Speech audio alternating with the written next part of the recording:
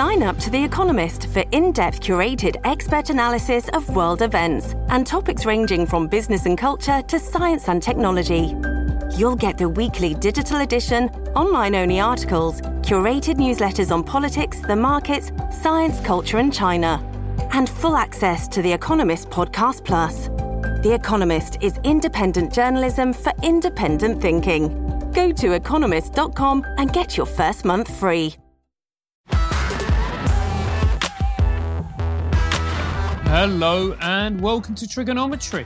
I'm Francis Foster. I'm Konstantin Kissin. And this is a show for you if you want honest conversations with fascinating people. I'm delighted to say we have yet another brilliant guest for you. She is an American author. Mary Eberstadt, welcome to Trigonometry.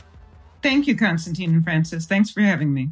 It's a great pleasure to have you. We wanted really to focus on your latest book, which is Primal Screams, How the Sexual Revolution Created Identity Politics. And that is just a fascinating look into some of the many things that we talk about on the show. Before we do that, just tell everybody, who are you? How are you where you are? What has been the journey that leads you through life to be sitting here talking to us?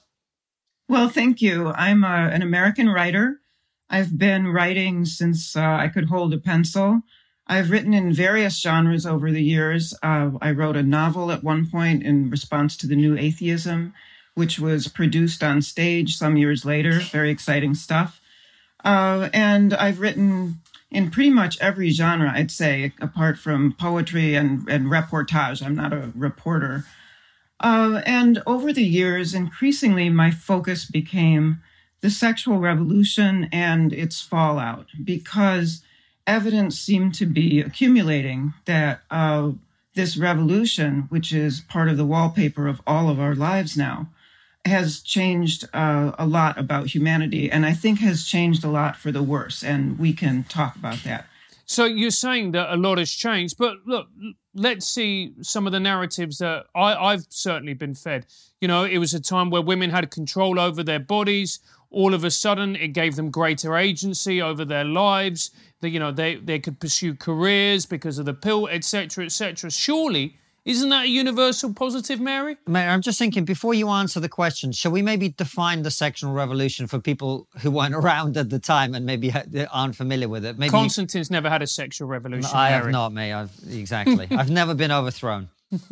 Well, I think the most uncontroversial definition would be the widespread adoption and destigmatization of contraception that begins with the introduction of the birth control pill. So we're going back to the early 1960s here, which is when that all started. And in answer to your question, Francis, when it all started, I think there was a lot of optimism. I mean, I don't remember it either, but you could see why people would make the case that this would be a good thing for humanity, that it would free women, as you say, that it would allow them to have robust careers, etc. But what wasn't clearly seen at the time was the negative fallout in the forms of rising fatherlessness, out-of-wedlock births, truly shocking numbers of abortions. And all of these things went up in tandem with the use of contraception. And you don't have to be a card-carrying theologian or a religious fanatic to question some of this stuff.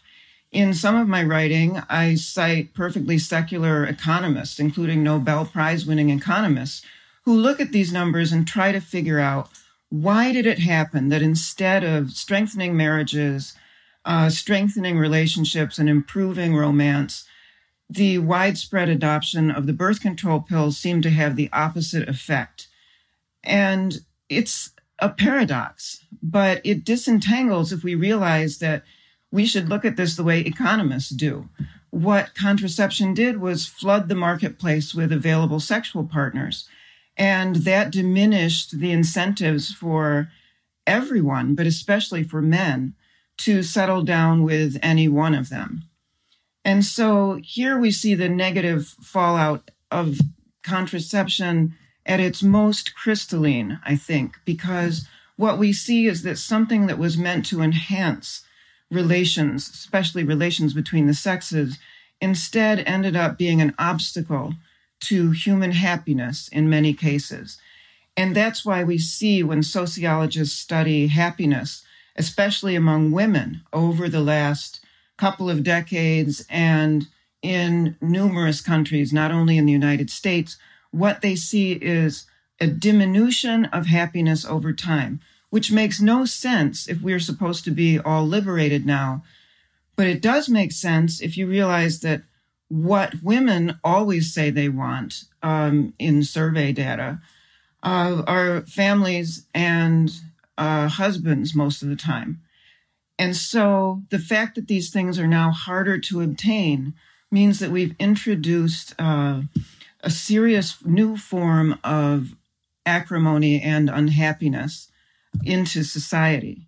And there's a lot more that we could say about that, but the sexual revolution has a lot of other effects that I think are now showing up, not just between individuals, not just as private contractual matters, but across society. And that's what the last book, Primal Screams, is about. And so you were saying about the effects it has on society.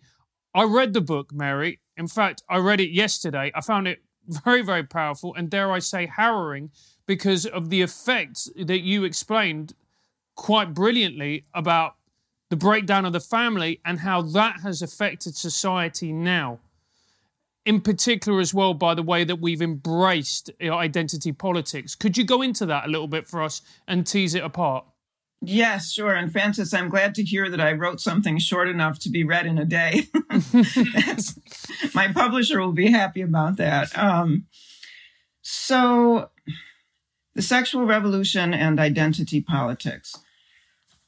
I would like to start with what happened in the United States last summer, because the book came out a year before the riots and protests in the U.S., and I could not help but feel as if they vindicated the thesis of the book, because the book argues that in the absence of religion, in the absence of family, in the absence of what throughout human history have been very primal attachments for all human beings, in the absence of those things, as those things weaken across the Western world, we see an increasingly impassioned flight to identity politics, to collective identities. And the reason for that flight is that, fundamental to all of us is the question, who am I? And if you were to ask me, who am I would probably say something like, I'm a mother, I'm a Catholic, I'm an aunt, I'm a wife, etc. In other words, my intuitive response would be to define myself by my primal attachments. What we have to understand is that in this day and age, a lot of people do not have strong attachments of that nature. We live in societies that are secularizing rapidly. So that takes one answer off the table. Who am I? I'm a child of God. A lot of people wouldn't say that, wouldn't think to say that, don't believe that. But then we get into the more complicated tangle of defining oneself by relations to one's family. And let me say at the outset, there's not a family in the world that is not affected by the trends that we are describing. We're all in this together. So when I talk about something like, say, divorce and remarriage, and what that does to the sibling relationships of people with half-brothers, step-brothers, etc. I'm coming from a place where I know as much about this as you do, which is that it's ubiquitous. But what these more attenuated relationships have done over time is weaken the emotional attachments of people.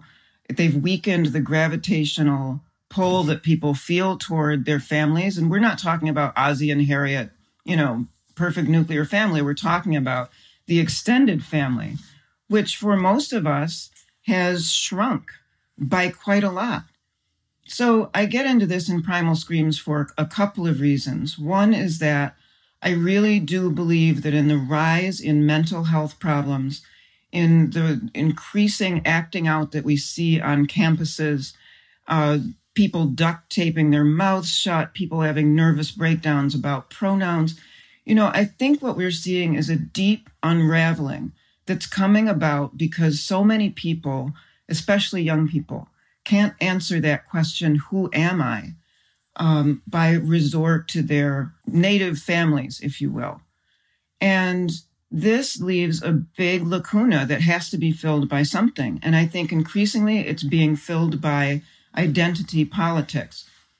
Getting back to what happened in the streets of the United States, there were in 2020 over 10,000 incidents of what's politely called unrest in city after city. And over 500 of these devolved into what is impolitely called riots. This is unprecedented in American history. Nothing like this has happened. So where is this coming from? Well, of course, the conventional answer is police brutality and racism. And it's true that police brutality energized a lot of people, especially young people, who were already living under the restrictions of the pandemic, etc.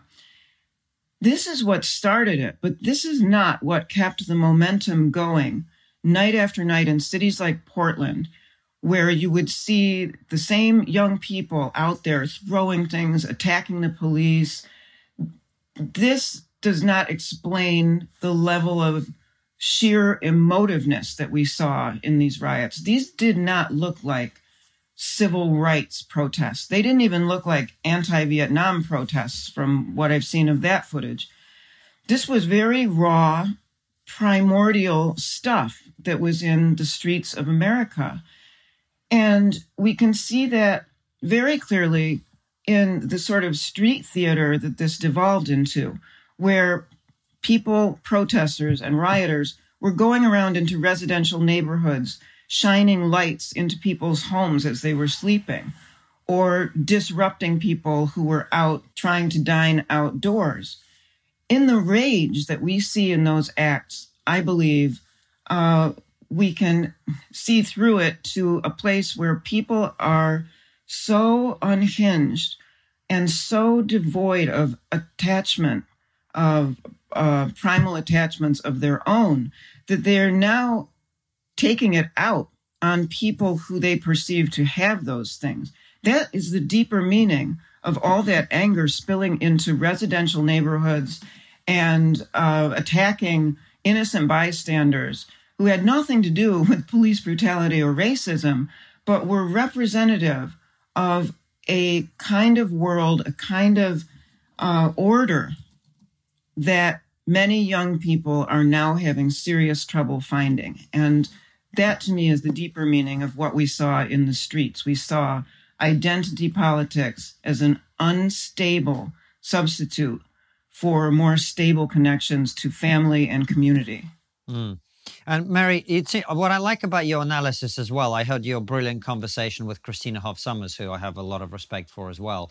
And in that you talk about how identity politics, it's very fashionable for people on the right to attack people on the left with it. But actually, you talk also about the rise of the incel community. You talk about the rise of white nationalism, such as it is. I'm not saying it's widespread, but it certainly exists, right? So the idea of identifying with a group seems to appeal across the political spectrum to people. And it certainly makes sense that, I can feel it. You talk about being religious. Francis and I are both non-believers, but the awareness of the fact that people crave community, and also the emergence of the sort of woke thing that feels very religious in nature. It's got its inquisitions, it's got its cancel culture, it's got all of that.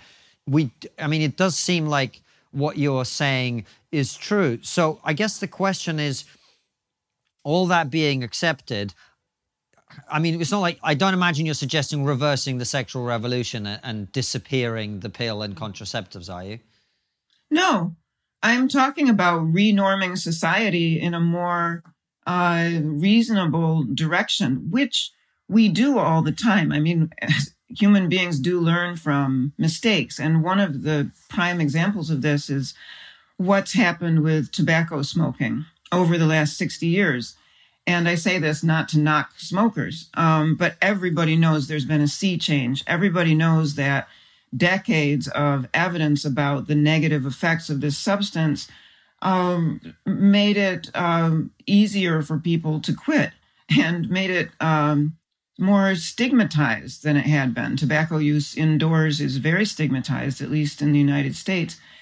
And all of this was the result of empirical evidence eventually filtering down to individual decisions. And that, I think, is what needs to happen with the sexual revolution, because the costs of it are not only, on the individual level of romance, and not only in our increasingly untethered woke politics, but also the shrinkage of the family and the fracturing of the family has raised the costs of the welfare state across the Western world.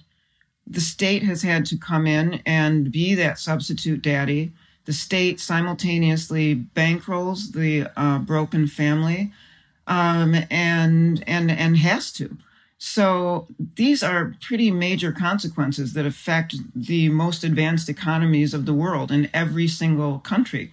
So we're not talking about private consensual transactions here. And that's what's really ironic to me in the long run, is that everybody says this is only about private decisions, right? Sexual matters are completely off the table. We can't talk about this stuff. It's all private and it's all about consent.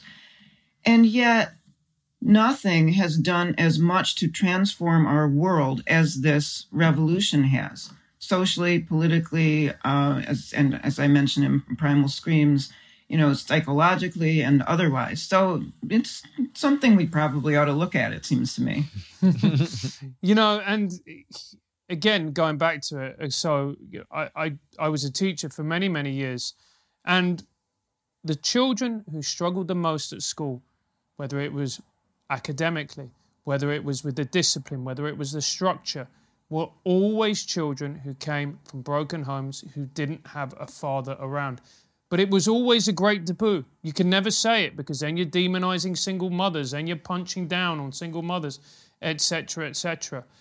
And one of the things that I found really powerful about your book is the way that you approach this issue, in particular, the long-term implications for children not having a man around the house. Would you be able to explain that a little bit more, Mary?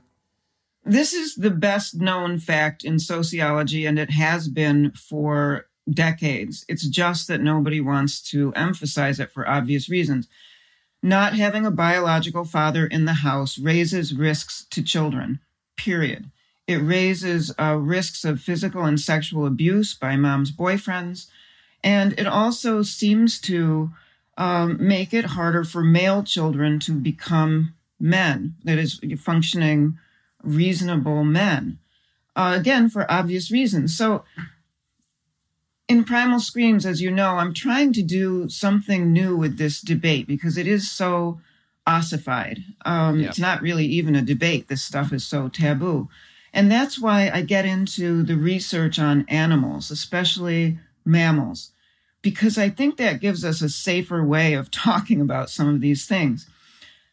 During the past couple of decades, scientists have learned a lot that they did not expect about animal behavior.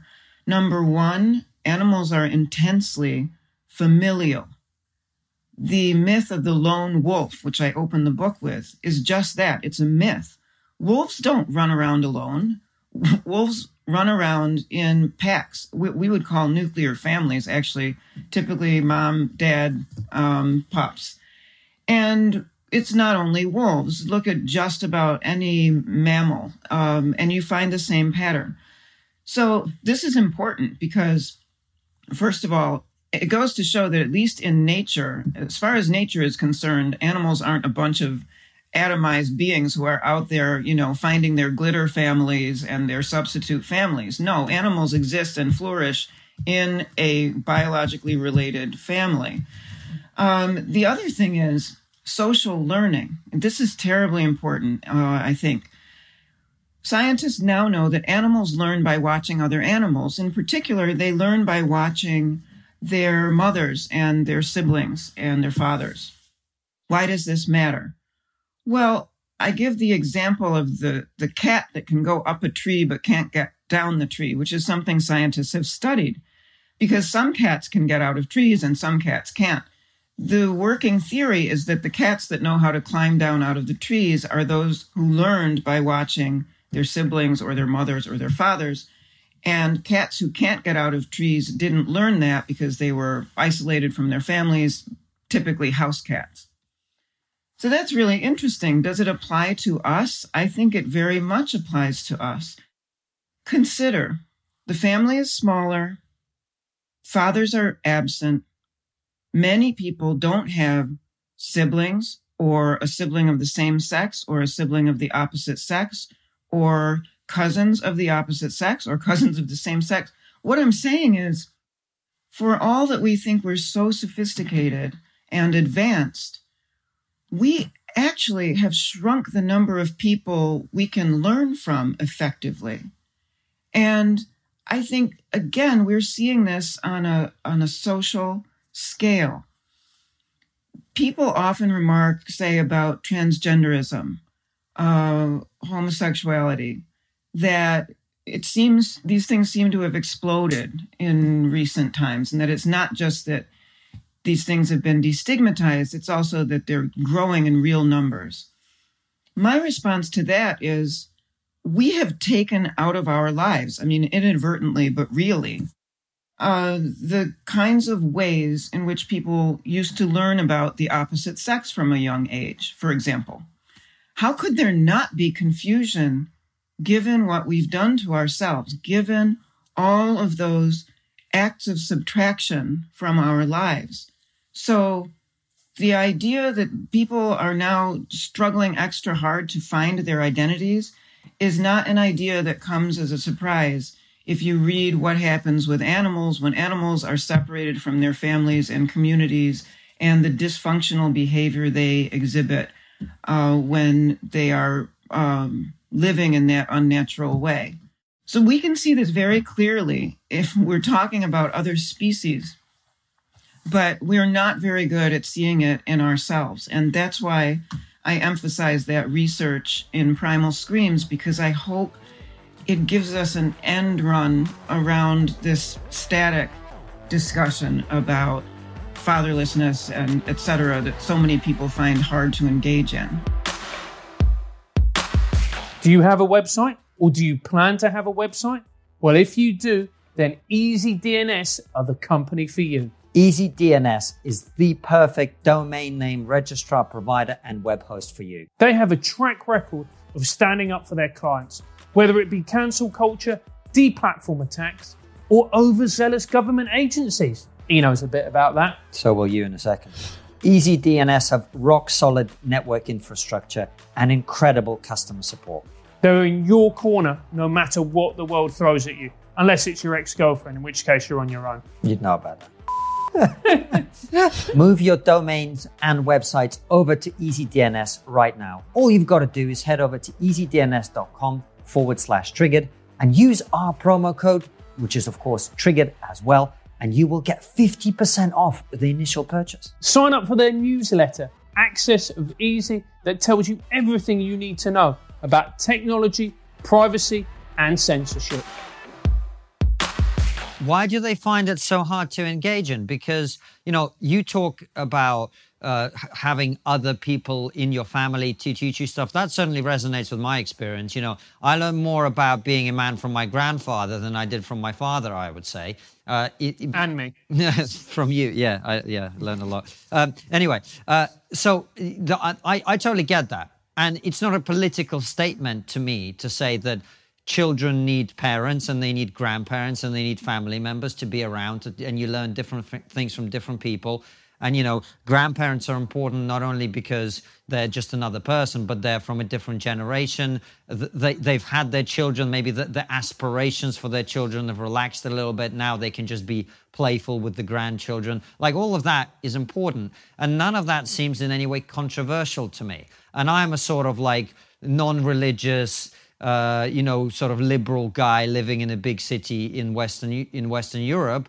Why can't we, why you say that we can't talk about this for obvious reasons? Why has the debate become as ossified as you say? Well, sometimes I think it's because we are in the position of, say, white people in the American South pre-Civil War. That is to say, everybody is affected by this institution of slavery in that time. Or nowadays, I would say everybody's affected by the sexual revolution. Everybody's implicated, and people know that there's something wrong. On the other hand, they don't want to go around hurting everybody's feelings. And that's what this reluctance is about. It's about not wanting to hurt, as you said, Francis, the single mom, right? Single moms are doing heroic stuff. They're doing the work of two people. So nobody wants to hurt their feelings. But at some point, someone has to ask what the cumulative effect of this is on kids. So in the United States, for example, I've just read the umpteenth story about the fentanyl explosion. And before that, there was, of course, the heroin explosion. And before that, the opioid explosion. Simultaneously, psychiatric diagnoses of depression and anxiety have been rising. I've been chronicling this for 20 years. This was happening long before COVID. The picture I'm painting here is one of widespread, pretty serious psychological dissolution. And I don't think that's a picture that professionals would quibble over because they know that it's true. Again, we have to push through some of that resistance in the interests of the people who are most affected by this, which I think amounts to younger people. When we saw those protesters in the streets, wrecking things and being supremely emotional, I was seeing something on their faces, which was real misery and real suffering. I think conservatives, and I include myself in this, make a mistake when we dismiss these bizarre actings out as snowflakeism or something that is the product of an overly privileged childhood. That's not what I see in this. I see real suffering. And the problem is they've come up with the wrong names for this thing. The problem out there is not some abstraction like heteronormativity, right? I think that's right anyway. The problem is not feminism even. The problem is much more primal than that. It's that a lot of people are psychologically unhinged by the fact that they have not been able to attach to family, community. I would argue religion is part of that, although I agree that there are substitute forms of what Joseph Bottom called bastard Christianities floating around. I mean, we see this in climate change. We see this in other things too. Generally, the woke religion. So there we have it. And, it's a very, very depressing, but in my opinion, accurate analysis of what is happening. I guess, the question that I really want to ask, Mary, is how do we row back from this now? Because we've got to this point. It feels to me like a crisis point. What can we actually do as a society to row back from it? Is it, good old-fashioned take responsibility? And in this era that we live in now, is that realistic? It's always realistic. I am hopeful for a couple of reasons. One is that revivals, religious and otherwise, have a way of, popping up just when you least expect to see them. And I agree with you, Francis, that we have hit a kind of rock bottom, especially with the problems among the young and the suffering among the young. And I think out of that will come new leaders and new conversations, because human beings are not meant to live as miserably as many of us do. So there's that. There's always hope because of that kind of, again, religious or other evangelization. I would point out something interesting about religion here, which is being in Washington, D.C., which is, has a vibrant Catholic community. I'm very aware of sort of what goes on in it. Most of the young people in their 20s and 30s who are entering the Catholic Church are entering it because they have been victims of this stuff one way or another. And they enter the church and embrace its theology because they hope to find something more congruent with the complicated human beings that they are. You know, they're looking for something that isn't some two-dimensional woke religion. They're looking for something that corresponds to the depth that they feel in themselves. So that's kind of interesting. In other words, it's not the fuddy-duddies who have been, you know, raised, homeschooled, etc., who are becoming the new backbone of Christianity in America. It's the people who are the walking wounded. And I think that's going to be an influential fact for a long time to come. And Mary, moving on now, so towards, because when you were talking in the book, you addressed the Me Too movement and you also discussed pornography. And you were saying that we don't have good examples of what is a positive romantic relationship anymore, which in your view is what led us to this mess where men and women, we can't seem to get along anymore. And again, I think part of that is because of the collapse of fundamental social learning. At one point, I sat down and read hundreds of the Me Too accounts. And the thing that was so striking was this was all Rashomon, right? This was all, the man had one experience of an encounter. The woman had a completely different experience. And over and over and over, nobody seemed to realize that it's because men and women are different, maybe. You know, just basic stuff like that shouldn't be political and is. Or basic stuff like, obviously, pornography is completely toxic for human relationships. Everybody knows that. You know, an 11-year-old who dumps her boyfriend's phone knows that. What's irritating is that feminism used to know that, and that here is a place where feminists once took a strong stand saying, look, this is bad for romance, this is bad for women, this is bad for men too. And what we have instead now is a feminism that's just seems to completely have Stockholm syndrome about everything. And whatever the most libertarian guy wants is what feminists today go along with. And I think that's been a real dissent from the feminism of yesteryear, the feminism of Andrea Dworkin, which, by the way, I don't happen to share, but I can have a lot more respect for something that at least stood up to some obvious detrimental things in society, like pornography. Hey, Francis, do you like to keep your online activity private? Yes, sure. Think about everything you've ever browsed, searched for, watched, or tweeted. Now imagine all of that data is being crawled through, collected, and aggregated by third parties into a permanent public record. You are. Trigonometry is now going to be a solo project. There are hundreds of data brokers out there whose sole business is to buy and sell your data. That's why I use ExpressVPN. With ExpressVPN, my connection gets routed through an encrypted server and my IP address is masked. My career is over. Enough about the good news. Every time I turn ExpressVPN on, I'm given a random IP address shared by other ExpressVPN customers. That makes it more difficult for third parties to identify me or harvest my data. I'm finished. I'm absolutely done for. And the best part is how easy it is to use. No matter what device you're on, phone, laptop, or smart TV, all you have to do is tap one button to get protected. Come on, Francis, you can do the last bit. Come on, let's do this. If you don't want to end up like me, go to expressvpn.com/trigger and get 3 extra months for free.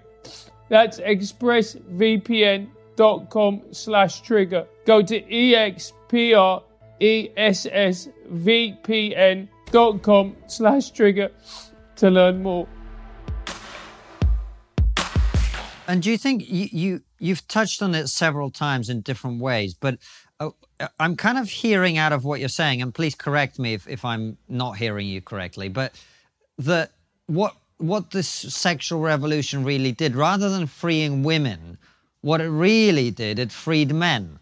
And what men want isn't necessarily, biologically, we're programmed to pursue very different things. If you ask a guy what he'd really want when it comes to sexual relationships, it'd probably look very different to what a woman would want. And I say this as someone who's happily monogamous and married, but I'm not sure that's what I was biologically programmed to be. Do you know what I'm saying?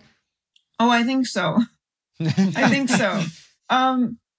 Sure. So the sexual revolution empowered the already powerful. That is the meaning of the Me Too movement. It empowered the already powerful, and it weakened those who were already in a subordinate situation. And this is a theme that I come back to often because I think it matters as a humanitarian fact. The sexual revolution falls heaviest on the weakest shoulders, and that is to say, children. Adults can engage in all of these social experiments, right? And now we have the idea of chosen families or glitter families. I don't know if you're familiar with these terms, but the idea is families that you like better than the ones you were stuck with in the first place. And that you can have these substitute families of those whom you choose. And this is a fashionable thing over here. David Brooks and others have written about it favorably. What's interesting about that is if you ask a 6-year-old what his family is, he wouldn't say that he wants to choose it. He would just want the one that was handed to him. And that's what I mean. You know, these are the ways in which the way we've come to live make it harder for the smallest and weakest, who also can't be expected to understand all of this. Again, this is where we're seeing this increasing immiseration of the young coming from. And it's also as well, I mean, we keep circling around it as well. Isn't the fact, you know, we're more deeply selfish than ever before. You know, it's about me. It's about my gratifications. And that has an impact on society, even though we don't like to admit it. So getting back to the differences between men and women, I had this formulation at one point that the sexual revolution in men is more like a slow-acting virus that you don't realize how deadly it can be until some decades in. And this comes to mind because if we look at life from the other end of the telescope, from old age, we can see how we can see what we've done to ourselves. So, for example, in places like Japan, where a lot of people didn't have families, didn't stop to have families, and came from small families in the first place, there is an entire industry surrounding what are called lonely deaths. I don't know if you're aware of this, but it's because there's so much solitary living and people die in apartments as singletons.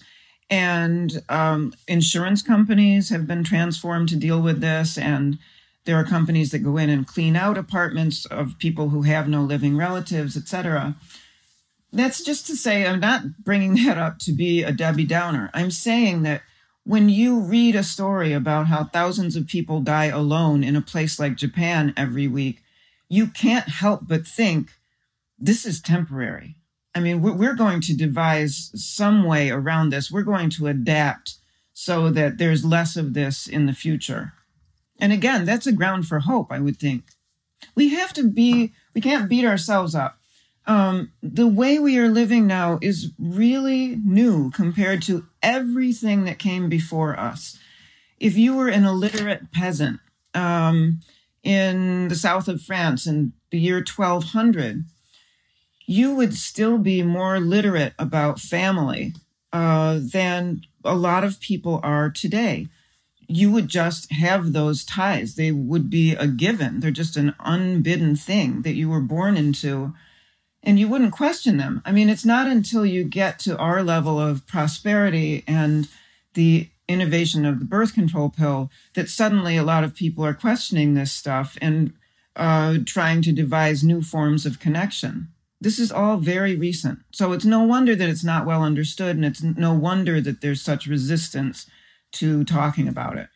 Mary, there will be a lot of people watching this because we have people from all over the different sides of all these different conversations watching the show. And if they haven't switched off yet, they may be planning to very shortly. So before they do, let me ask you this. I mean, people would say, I think not entirely unreasonably, that there have been some great breakthroughs as a result of the sexual revolution. And, you know, they have freed women to do what they want to do, or at least what they think they want to do. You know, you might have an argument about that. But surely, you know, the traditional maxim of our time is, you know, freedom is great and we've got more of it. Isn't that brilliant?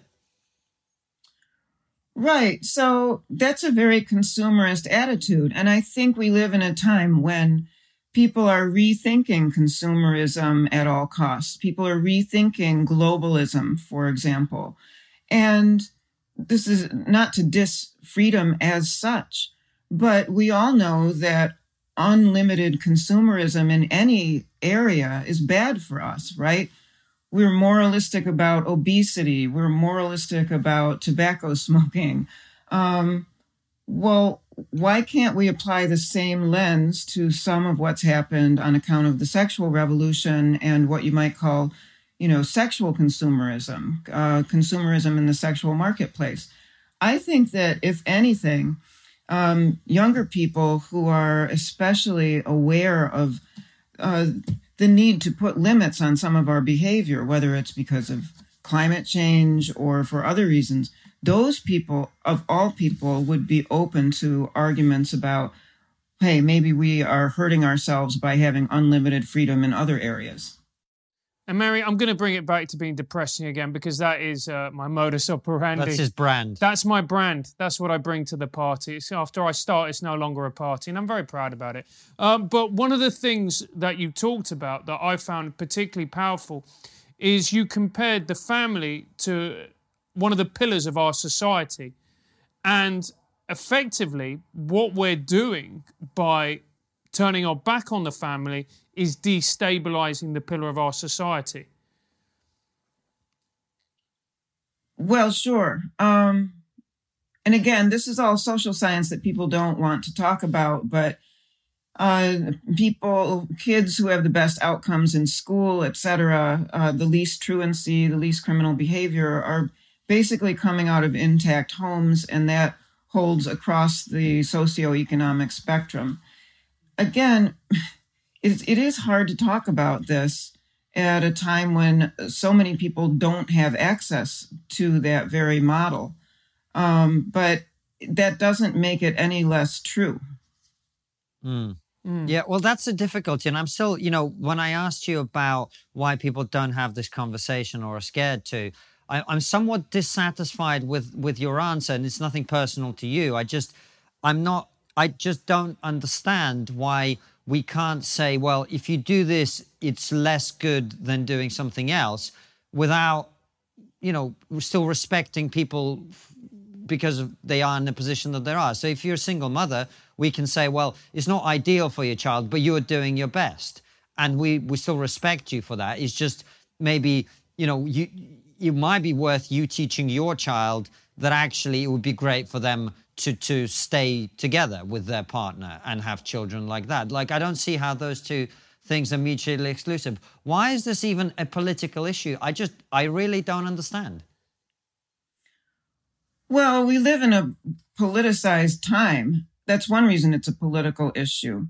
But I would like to make it a political issue in a positive sense and say, maybe we can experiment politically. I'm not a policy wonk, but it does seem to make sense that there might be policies that would make it easier for parents to stay together, that would make it easier for parents to have another child. There could be tax breaks that way. There could be certain things about family formation that you could tether to forgiving student loans. I mean, there's a lot of room for creativity in this. And I think that seeing the government do some of that might help us down the road, might make it easier to start and keep a family in the first place. So we should look at that. I agree. I think it is something that we need to look at. When are you proposing, mate? We're skipping over that one. Yeah, we're skipping over that. There we go. I guess what I'm worried about, Mary, is that I think as a society, I think we're so wrapped up in consumerism I think we're so wrapped up in the glorification of the self and tied up with identity politics that the idea of, putting others' needs first before your own, I think is seen as a bit old hat and old-fashioned, is it not? Well, it is, but that doesn't make it any less heroic. I mean, there are things about people that don't change. If we look at the serious concern over climate change, for example, and the way in which people make sacrifices in the name of that, right? Turning off their air conditioning, not going on airplanes, etc. In extreme cases, there are people who argue one shouldn't even have children because of climate change. But what that example goes to show is that we have a sacrificial side to ourselves. And it's just been displaced onto these more abstract ventures.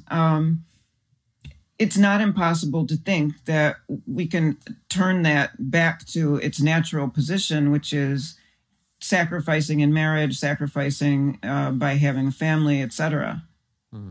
We should make it cool to post pictures of yourself being married on Instagram. I think that's the way you solve it. Well, it's interesting because, Francis obviously brings in the voice of pessimism, but I get the sense from you that you are, the way I would interpret it is you think things have got so bad that we can only go up from here. Yeah, there was a novel in the 70s with that very title, Been Down So Long It Looks Like Up to Me.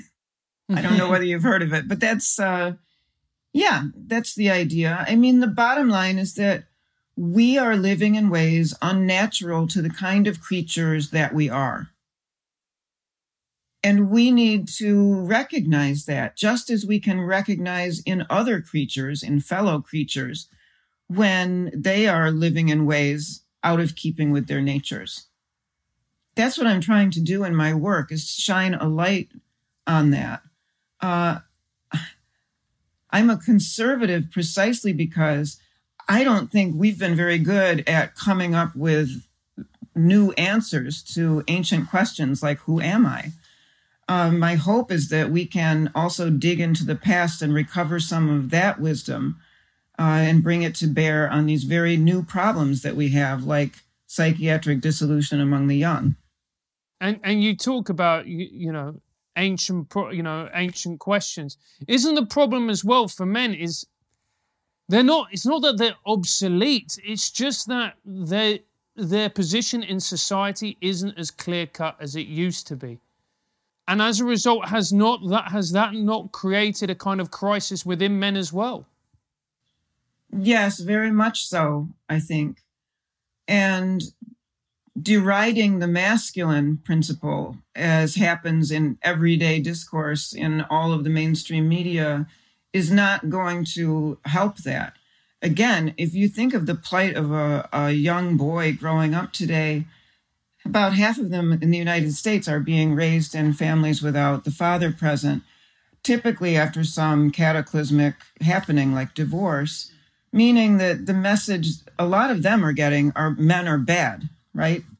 And that can't help but confuse a boy and be a toxic factor in his life. So if we can't have real fathers, we can have substitute fathers. I wouldn't be surprised to see religion reemerging in a surprising way in this kind of wreckage. Now, as far as the Catholic Church has a impressive history of own goals.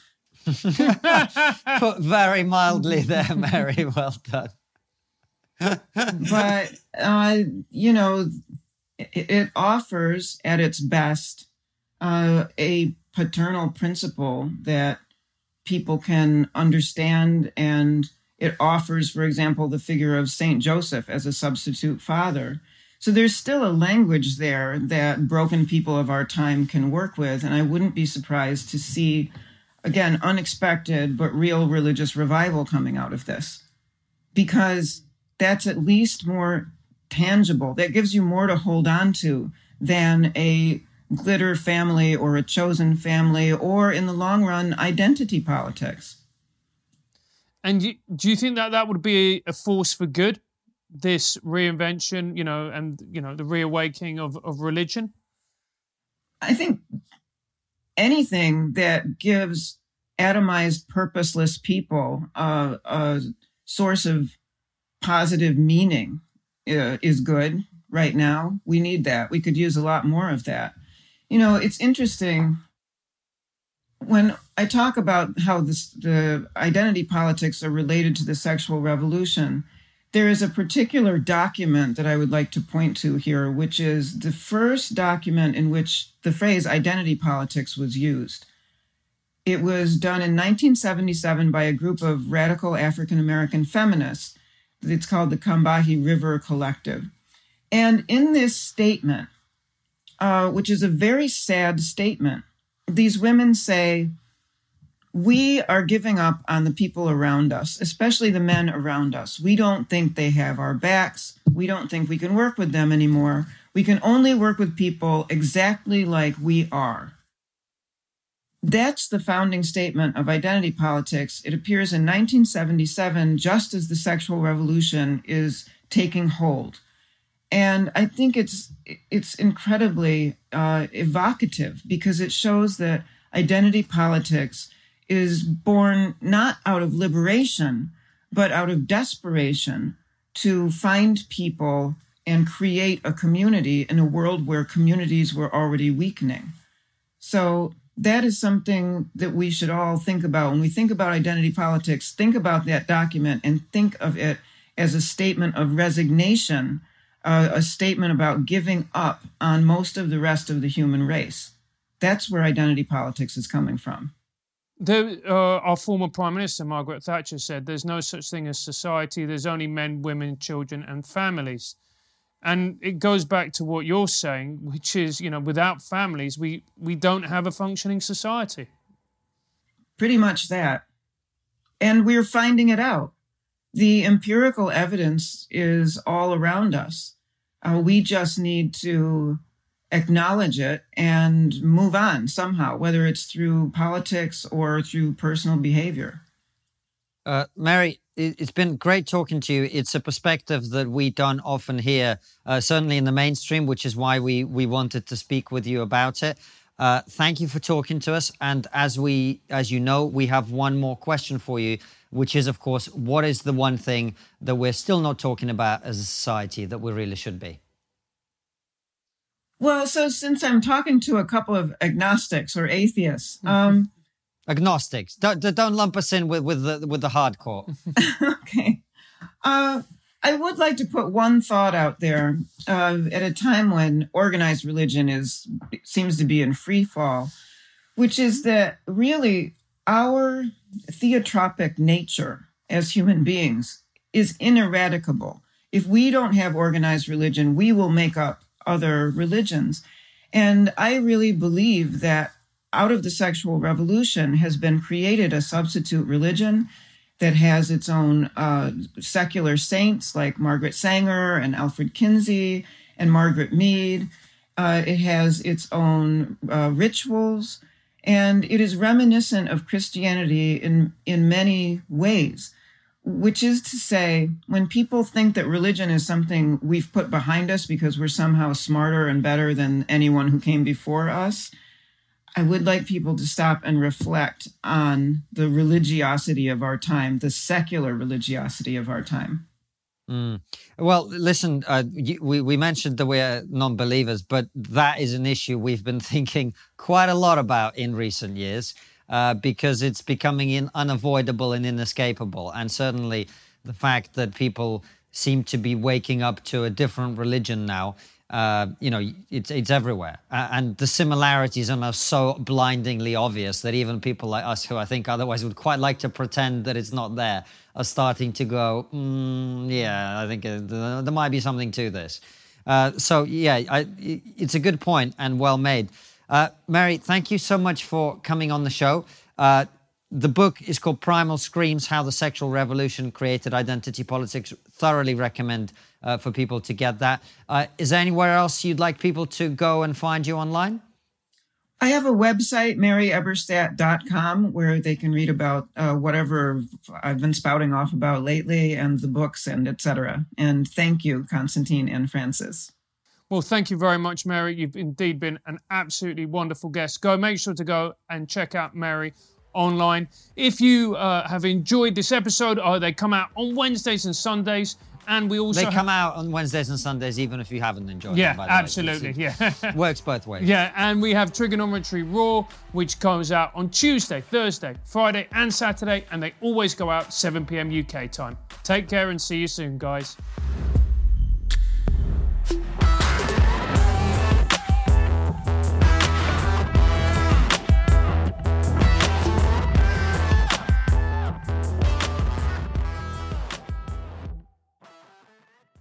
Before you go, consider joining our exclusive member feed. As a member, you'll get ad-free and extended interviews. Click the membership link in the podcast description or find the exclusive episodes link on your podcast listening app to join us.